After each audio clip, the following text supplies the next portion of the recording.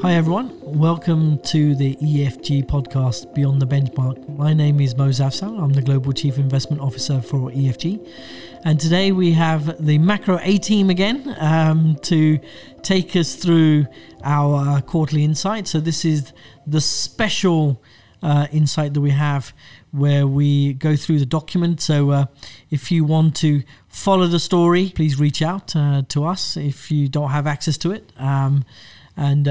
There's a quarterly insight market review that we go through, and the whole point of this podcast is really to go through it to maybe sort of peel the onion a little bit with respect to what we try to communicate with respect to the EFG macro view, and really draw out some of the themes or some of the other things that we've been talking about at EFG. Feedback we've had has been very good, so please do feedback if there are other things you would like to see from us on the Insight podcast. Who do we have on today? We have Daniel Murray, who many of you know, Gianluigi Manozzato, Stefan Gerlach, Joaquin Toole, and Paul Temperton. So we're going to start off with the overview section, delving into the global recovery and what we call the bigger bounce. Daniel, I'll maybe bring you into this section with respect to the bounce and some of the key things that we're looking at. Yeah, I think if we cast our minds back a year, I think it's incredible to think where we are today and how far individual economies have advanced and how far the global economy has come. Because actually this time last year, we were staring down the barrel of a pretty terrible experience. The world was in lockdown, huge amount of uncertainty regarding the future of people's lives and their living. So, really uncertain environment. So really it's been an incredible journey, of course, helped by huge amounts of government and central bank stimulus. But I think, one of the ways in which we can think about the strength of that recovery is the fact that several economies are already at or above their pre-COVID peak. So China in particular got back to its pre-COVID peak pretty quickly last year. The US looks like it's about back to its pre-COVID peak. And most countries across the developed world look like they're going to get back to their pre-COVID peaks later this year or the first half of next year. So overall, I think if you'd offered that outcome to people this time last year, I think most people would have taken it. I think it's a pretty good outcome.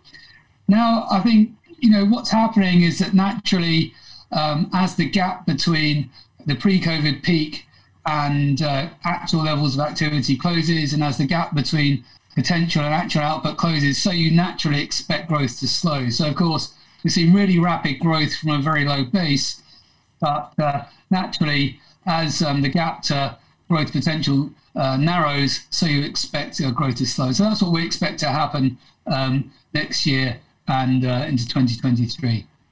And there's nothing to worry about there. It's just a completely natural evolution of growth and its recovery. Now, an accompanying question, and one that we're facing with increasing frequency at the moment, is that of inflation.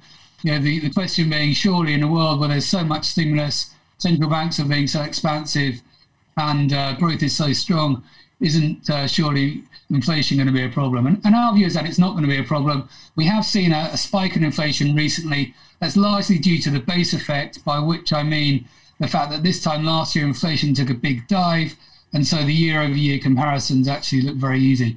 But the base effect should be peaking about now, and we expect inflation to soften into the year end. It may well end up a little bit higher than it did pre-COVID, but nothing much to worry about. Now, in that regard, of course, there's always opportunity to be wrong. And being an economist, we face that reality quite a lot. But the two sort of things I think to look out for on the inflation side of things, one is that in some industries and some parts of the world, there are notable labour shortages. So because we've seen a big snapback in activity, there hasn't always been the supply of labour necessary to satisfy that demand. So that's one potential source of inflation. It doesn't appear to be a problem at the moment, and our view is that whilst there might be selective pockets, it's not thought to be a huge scale problem. And the second aspect that's also received a lot of attention is that of supply chain shortages, whether in manufactured goods or semiconductors. And again, this is something that might selectively be a problem going forward, but in general, we can already see that some of those supply chains are loosening up a bit, and the pressures from there we think will subside. Yeah, it's quite interesting. Are there quite interesting was certainly with respect to the supply shortages. We've seen, for example, the second-hand car market has exploded, or certainly in prices-wise at least, rather than volume, where it's been very, given the primary car market is finding very hard to bring cars onto the market. It has meant that the second-hand car market has stayed very, very tight, and it's quite extraordinary to see prices for second-hand cars, in some cases up 30 or 40% compared to what they were 12 months ago or 18 months ago. It is quite concerning, although I suspect it will also alleviate with time once the primary market is open. Another point that kind of came through, certainly through this article, was around productivity and trends around productivity. And I guess the importance of infrastructure with respect to that. And you can't help thinking that as we move forward, that if infrastructure remains, or digital infrastructure remains weak, that will I guess further create the divide between the haves and have-nots, and that ultimately could be a problem a little bit later on. I'm going to just ask Paul to just dive in on this particular aspect. Paul, you had a comment which I always find quite interesting from Paul Krugman, which is productivity isn't everything, but in the long run it is almost everything. Which I'm a big fan of Paul Krugman, and I know that means that many other economists say, oh, surely not. But I think it's a great comment, isn't it? And, long-term growth depends on population growth and how many of those people work, but more importantly, productivity trends. And we know that productivity trends have been weak recently. And do we get, back to higher levels of productivity? And then I really tried to put some numbers on what we need for global infrastructure spending. It's very, very hard. I mean, if there's a shortage in emerging economies in particular of things like transport and sanitation, water and so on. But we need this extra infrastructure spending to combat climate change.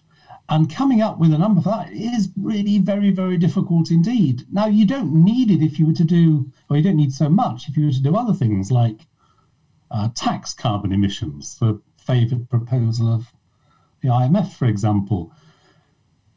But if you're not going to tax carbon emissions, and so many countries have found that very difficult to do, then I view it as it's either taxation or technology. So the alternative is sort of technological change, more infrastructure spending, to counter that. And the number you come up with on that basis is something like sort of $1 trillion a year, probably a bit more than that, 50 trillion over 30 years. And you think, gosh, that's just a huge number. How on earth can we afford it? But we've spent 16 trillion on COVID measures so far. So maybe our priorities just change a bit. Maybe we think, in a year and a bit, we've spent 16 trillion globally. And to sort of contain temperatures to 2 degrees centigrade above the pre-pandemic level, pre-industrial levels, cost maybe twice that, then it makes it sound a more reasonable bill, if you want to look at it in that perspective. Yeah, no, absolutely. And I guess moving on to the second section is on the 3 Cs. I'm gonna stay with you just for a second to talk about global CO2 emissions. You mentioned actually just a little bit earlier, you talked about the carbon monitoring data, and actually the latest data is actually a pickup in CO2 emissions back to where they were pre-pandemic. Just about, yeah, because most of it's due to the rebound in China, and then later on a bit sort of in the United States. So on carbon emissions, and I have not seen this reported so widely as yet, it looks as though we're back up to 2019 levels in terms of gigatons of CO2. I suppose the comparison here is with the global financial crisis, when we did have a big decline in activity, big reduction in CO2 emissions, and back up to where we were, before the GFC, really very quickly. It looks like that. Now, we know that some regions are doing a great deal. Europe is much more successful than other regions.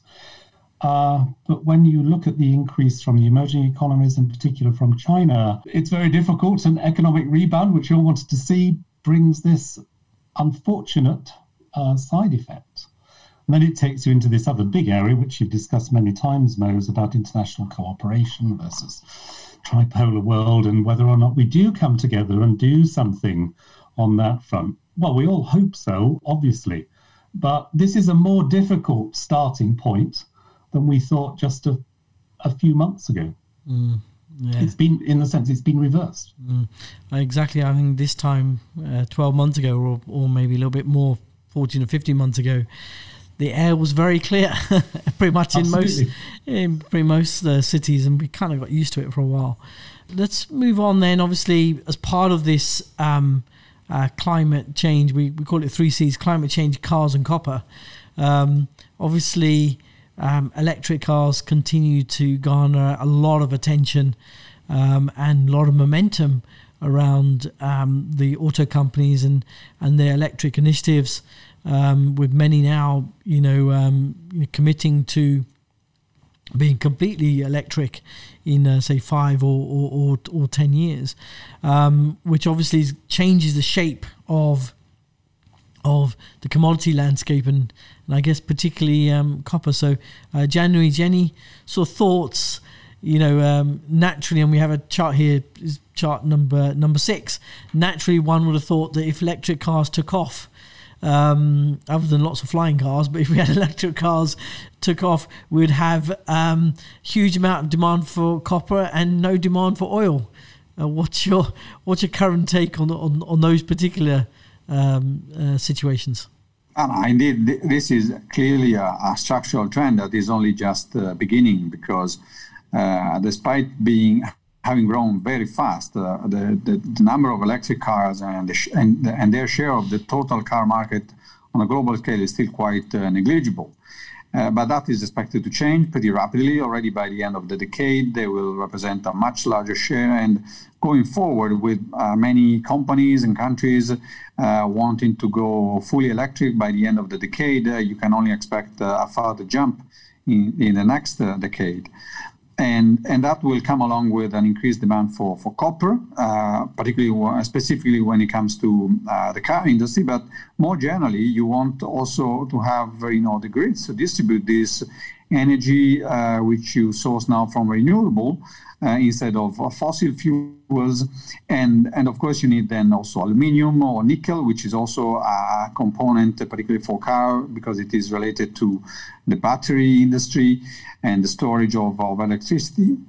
So you would expect that these trend continue. And given that the expected increase in demand is quite sharper than the likelihood of finding a vast amount of new mines of these metals, pressure on prices will only build up over time. And given the high degree of substitutability and complementarity of the 4 main industrial metals, which are copper, nickel, aluminium, and zinc, you would expect that the common trend that characterized them over the past 20 years will continue over the next decades too. And obviously that sort of dovetails nicely into what Paul was mentioning earlier in terms of $50 trillion that needs to be spent to tackle climate change. And, we've unfortunately, or had to, I guess, no choice, but to prioritize COVID over a deeper seated problem that will take many, many years to cover off. So moving then on to the next page 4 on the asset market performance, and generally it's been a pretty decent year in terms of market performance. It's only to the second or to the first half to the end of June, up around 13% or so for world equities, which is particularly strong. And bond markets probably done a bit better than people thought, certainly until the end of the first quarter, where it wasn't looking particularly good. But we've certainly seen concerns around the sort of Delta variant. We are seeing now kind of lockdowns in China. We are seeing lockdowns in Australia and other parts suggesting that maybe growth we won't be as robust as possibly we thought it. And in fact, Q2 probably in terms of peak intensity of GDP is probably about right. But it's not going to be a straight line improvement, which certainly the bond market seem to be suggesting to us, and indeed that inflation, certainly for now, is a problem that we need to worry about probably later. So that turns then on to the next topic, and certainly the United States and the economy. And Stefan, I guess the Fed's dilemma, or as we just describe it, just what the Fed does for a day job. What's your thoughts around that balance between inflation, stimulation, and obviously employment? Yeah, I think that's a particularly hard question in at the current juncture. We have seen quite strong inflation pressures in the US this year.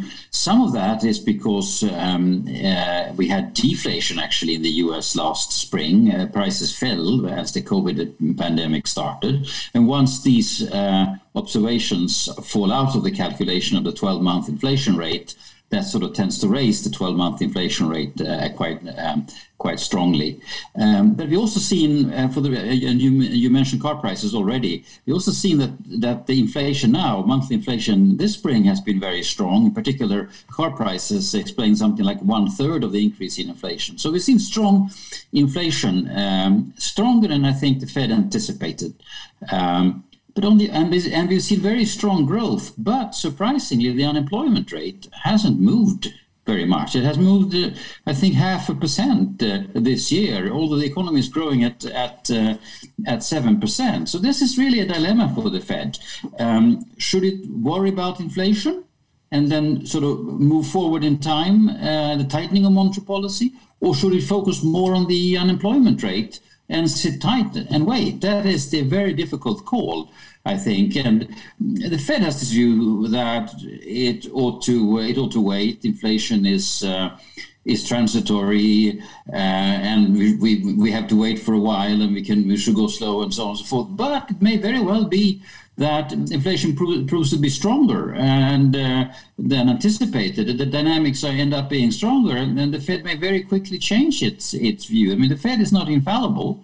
It does a good job in general, but it's easy to find episodes when the markets have been right and the Fed has been wrong. I mean, most recently, in 2018, the market started to anticipate a relaxation of monetary policy much faster than the Fed did. So it's a very hard situation. I think Daniel gave a good summary of our view. We think that inflation is largely temporary, and the economy is doing very well, and that suggests to us that perhaps the Fed is going to start scaling back relatively early on, in a sense, probably announce in September at the Jackson Hole conference, or in late August. Announce tapering will start, let's say, in early 2022, and perhaps we'll have a tightening of monetary policy, of interest rate policy, 12 months or so after that. It could be earlier than so. It's hard to say, but I mean, yeah, sure, the Fed is really in a sticky situation, but that's our sort of our analysis of the lay of the land, if you like. And I think what's interesting is chart 12 actually shows, and that paragraph shows this message from the bond markets, which I find quite actually interesting. Message from the bond market, certainly over the last few weeks, has been that possibly the tail risk of inflation has been ruled out, or certainly that seems to reflect in the rally at the long end, or the flattening of the yield curve compared to what it was in say May even, and the dollar strength as well just kind of reinforces that credibility that the Federal Reserve has, and maybe certainly at this stage taking out the tail risk of inflation or unsustainable inflation. It's certainly the way that we think about it. Now, moving then on to the UK, I think, Daniel, similar story really, strong economic growth, and I guess probably the first tests of how the UK performs under Brexit, and whether it does lead to one of the themes that certainly we've been talking about at EFG is this higher inflation rate in the UK, as a result of Brexit and inflexibility of labour. Yeah, absolutely. So, there were, at the beginning of the crisis, the UK had a particularly bad experience and arguably was slow to the game in terms of the government imposing restrictions on society and so forth. But actually, the government has done really well in making sure that the vaccine programme has been really quickly rolled out in the UK. And that's been associated, of course, with the relaxation of various restrictions and a bit of an increase in confidence and a strong rebound in activity, as indeed we've seen in much of the rest of the world. And that rebound supported, again, by lots of policy stimulus. But I think, we're not out of the woods yet, and hopes that there's going to be a hugely sharp rebound in consumption because of the high savings rates built up over the past year. I think those hopes are probably a little bit overplayed. And there's a couple of reasons for that. The first is that there's still a huge amount of job uncertainty out there. It is not spread evenly across society. It's specific to certain groups, but it's notable that we have the end of furlough programs looming large later this year, and that's likely to add an extra degree of uncertainty to labour markets, which in turn, of course, is likely to negatively impact the consumption outlook. So that's one reason why we think consumption it's going to be terribly weak, but perhaps might not be as strong as some people expect. The second reason is just that in this new uncertain world, people are understandably a bit more cautious about doing things like going to the theatre or going to cinemas. And it's true that anyway, these sorts of places where members of the public meet and interact, they might anyway have reduced capacity, for example, because they have to separate seats or so forth. So a couple of reasons there why we think the snapback in consumption might not be quite as strong in the UK as some people think. You mentioned Brexit earlier, and you also mentioned inflation, and the two are not unrelated. So as with other parts of the world, this sharp rebound in activity has been associated with question marks over the outlook for inflation. And in the UK, that's compounded by potential supply chain shocks resulting from Brexit. So, for example, we know that labour supply has been more difficult to employ foreign labour to do things such as fruit picking in the UK, and that naturally has a cost increase. It's also true that historically the UK economy has been more prone to higher inflation for various reasons than some other economies. So we're keeping our eye closely on that. We do think that inflation will follow the same broad trends as in other parts of the world, and we think that the Bank of England is going to be quite slow to react. It's got quite a big window of opportunity, and there's no need for it to panic, even if inflation does spike up to above or close to its 3% upper target level. But we think that whilst inflation will remain well behaved, it's certainly worth keeping an extra eye on in the UK for those reasons. And of course, that has implications for sterling and for gilts, which clearly if inflation does move a bit higher, then that does raise question marks over interest rate policy and also over gilts. But we think that those uncertainties over Brexit in particular are going to keep a lid on both sterling and on the gilt market. Very good. Thanks, Daniel. So let's cross the channel into the Eurozone. And Gianluigi, so quick thoughts on the European recovery and obviously, some of the constraints to growth are there. But maybe some more interesting developments around climate and green. Yes, indeed. When you look at the recovery in the Eurozone, you cannot but feel a bit disappointed when comparing that with UK and the US. Part of the reason is a less aggressive fiscal response, although even in the Eurozone, fiscal policy has been used, compounding the support from monetary policy. But overall, the use of this level of policy was much less pronounced. It is also true, however, that we have been only seeing the tips of it, particularly when it comes to the European Recovery and Resilience Pact plan, which is only about to start being actually deployed, and that will exert its effects possibly next year when also according to, for instance, OECD projections, growth in Eurozone will be, relatively speaking, a bit better than elsewhere because of less of a pushback from fiscal policy. Having said that, there remains a longer-term constraints, as you mentioned. One that stands out is, of course, demographics, which is quite adverse for continental Europe in particular. And that, of course, as textbook economics teaches us, can only be overcome by with an increase in productivity. And that is unfortunately hard to achieve, particularly if you always constrain investment, even in infrastructure. Now, that can change thanks to the Recovery and Resilience Pact, but also to the renewed attention to climate change, where Europe indeed is at the forefront when compared to the other main economic blocs. Also, because of that, the European financial industry is a bit at the forefront when it comes to issuance of green bonds and green-related financial instruments, and that can also be, a welcome addition to growth potential over the next years. Absolutely. So, moving then into the Alps, into Switzerland, and obviously the Swiss economy, we call this back on track. Economic growth in Switzerland continues to recover. But generally, your focus, certainly in this article, has been a little bit more on the public pension reform that is obviously garnering a lot of attention in Switzerland. Maybe we can do a bit of a summary of the key aspects to that. Yes, the Federal Council, the Swiss government, proposed a reform which aims at consolidating the first pillar, the public pension system, which accounts for about 1/3 of the overall pension benefits that workers receive when they retire. That is because over the years and due to population aging, that fund turned into a deficit, which has been growing over the years, and that hole has been only temporarily fixed with an increased transfer from the public, from general taxation. But over the years, that is, of course, unsurmountable without change. The proposed change is really only a drop in the water, because the proposed change is to increase women retirement age to 65 years of age from 64, which would match the retirement age of men.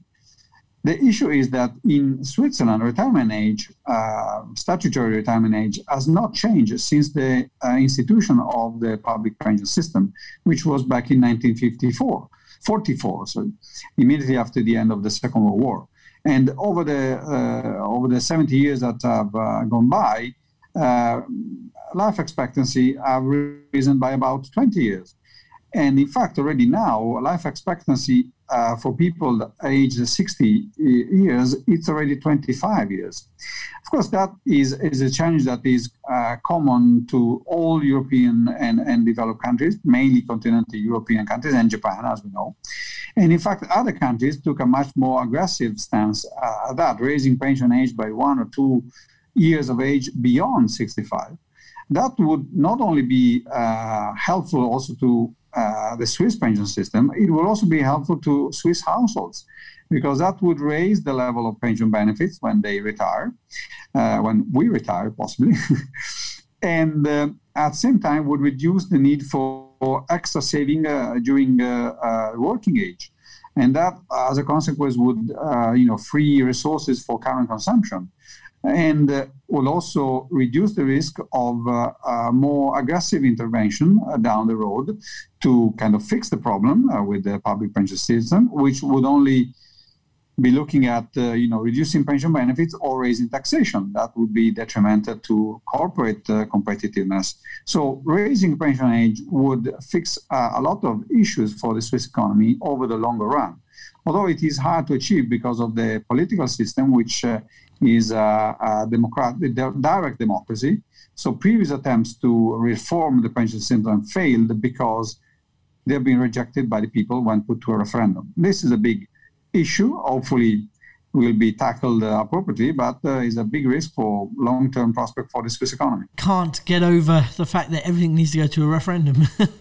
and obviously certainly something like this does mean that people typically wouldn't vote necessarily for it, given it certainly would be against them.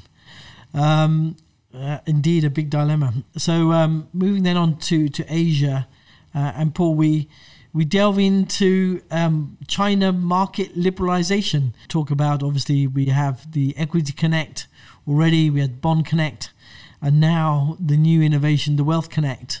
Maybe you can fill us in. Well, the way we set this is in the context of China's general development of its economy and financial markets over time. And I think what we've written here is touched with a little bit of envy, maybe, because it all looks as though it's really going quite well. Now, of course, we've had the 100th anniversary of the launch of the Chinese Communist Party. You've probably seen all the celebrations on the TV and so on. And the way I'm thinking about it here is economic development, although there have been many, many skeptics, has generally gone rather well and rather smoothly. But the one thing that China has not done as yet is liberalize to any great extent the capital account. Now, there have been some changes at the sort of edge with the interconnect system, but now Wealth Connect, where you can have movements in either direction of up to 150 billion renminbi between mainland China and Hong Kong, is a significant development in the direction of capital account liberalization. It also goes along with this aim to try and increase the international usage of the renminbi. I think just going back a little bit to the Eurozone comment that we wrote, there's a bit of a competition going on here in terms of, who's going to be the alternative to the US dollar. Formerly, the European Council want the euro to have a much greater international role. But China's come along really quite quickly in that respect, especially holdings by central banks. Now, 2.5% of global foreign exchange reserves are in renminbi. It's still a low level, but it's increasing very substantially. So I suppose that the issue we're talking about here is, does that mean that China, this next stage of China's development, financial market liberalization, internationalization of the renminbi, Wealth Connect, will go as well as development of the overall economy? A lot of British people tend to be very skeptical about all of this, of course. And I initially sort of talked about China as a centrally planned economy until Stefan very robustly said, it's not really, Paul, because there's a very big private sector. And of course, he's absolutely right. But still, the point here is, will it continue to go smoothly? China's GDP per head is a quarter of that of the US. And so my way of putting a touch of skepticism into this discussion was, hey, that looks great. Economic reform's gone very well. Now it's financial market liberalization. That looks as though it's going quite smoothly. It's all very well planned. But people thought Japan was the biggest success story in the world at the start of the 1990s. And we compared Japan's GDP per head with the Asian tigers. Japan has gone relatively backwards. So it used to be more successful than any of the tiger economies. Now it's less successful than any of the tiger economies. So there's no guarantee that this will all go smoothly. What brings sort of development in rapidly growing emerging economies to a halt? Some lessons. Well, one thing, Korea in particular comes to mind, is that financial liberalization goes too fast, and that upsets sort of development. In Korea's case, that was too rapid credit growth. So it's still a very difficult balancing act. Looks as though they got it right, but an element of caution. Yeah, no, I think that certainly is warranted, because this next phase is probably not going to be as easy. Because I guess it's less dependent on forces they can control. It's probably the way that I would maybe describe it. There's probably less influence internally. Again, very interesting indeed. So we'll switch continents very quickly to Latin America, and Joaquin, it is all about the politics. Yeah, that's right. It's all about the politics once again. And it has been for the past year. I think this whole political landscape that is changing across the region is due to COVID to some extent, and its effects that it had on growth, on public finances, on inflation and employment and inequality pretty much across the region. Let's remember some of the countries had already started the process of implementing some reforms. I can think of maybe Brazil, the pension reform that was approved pre-COVID, but now everything was kind of put on hold. They've made some progress in terms of privatizations from the electrical company that they want to do this before the end of the year, but there's no progress on tax. And Colombia, for example, also the proposed tax reform that was intended to go through Congress ended up costing Minister Carrasquilla his position, and it turned out to trigger a lot of social protests, which are still going. So, elections in Ecuador that have recently put new, more conservative government in power. In Peru, with a much more left-wing candidate that's going to be announced anytime soon.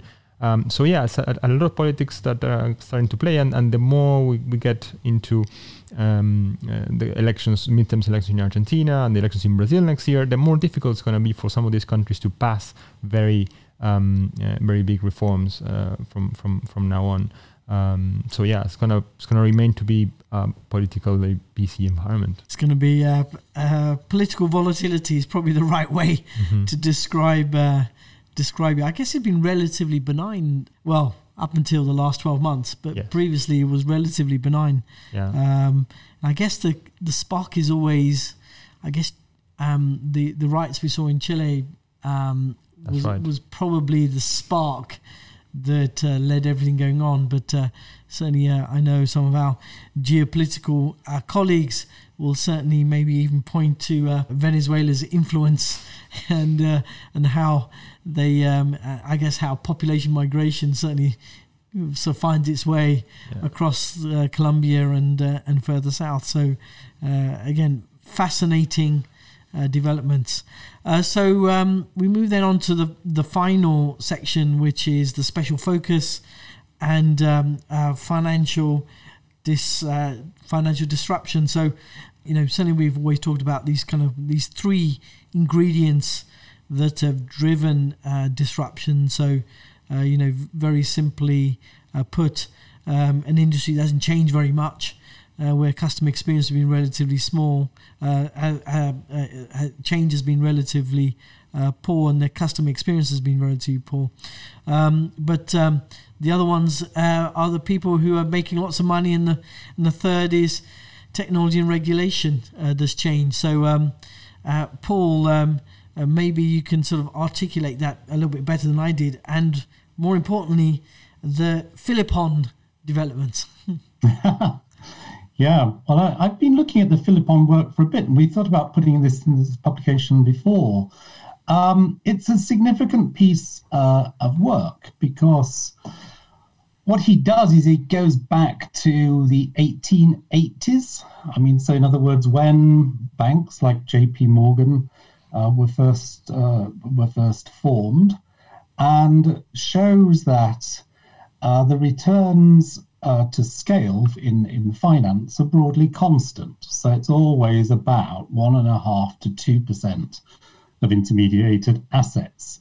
Intermediated assets, financial assets, and I've used a measure here similar to Philippon's, which is basically public debt and equity sort of taken together, have grown very substantially. They dipped in the financial crisis, but are now back up at a new peak.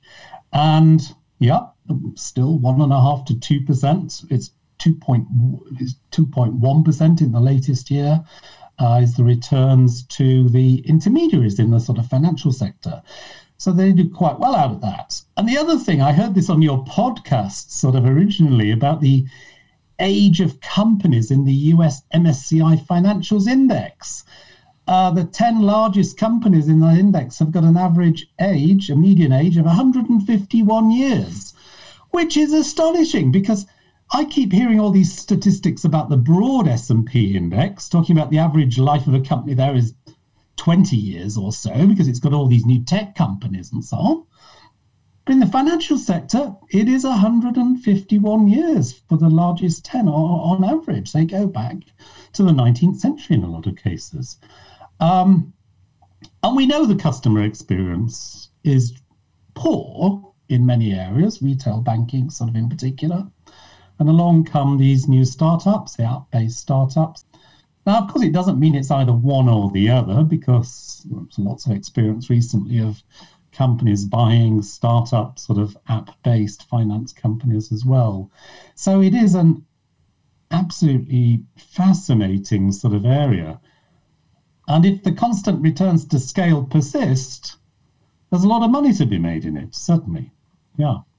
Absolutely, and I guess whoever comes out of it the other side is going to be very, very powerful. Certainly we've seen tens of billions, if not hundreds of billions of wealth being created from some of these startups. And one area that we didn't cover in this particular piece, but and something we probably should look at another time is some of the challenges in Africa or Latin America and others that are now offering banking services to the unbanked, and what potentially that does for those economies and the region as well, given that a large swathe of the population have just been out of the loop with respect to digital finance. Again, a very interesting and fascinating topic. So with that, that concludes a roundup of the insight, and hope you found that very, very helpful and very, very useful. Gentlemen, thank you very much for your time today, for taking us through that. And no doubt we'll hear from you again next quarter. Thanks, everybody, and have a great day.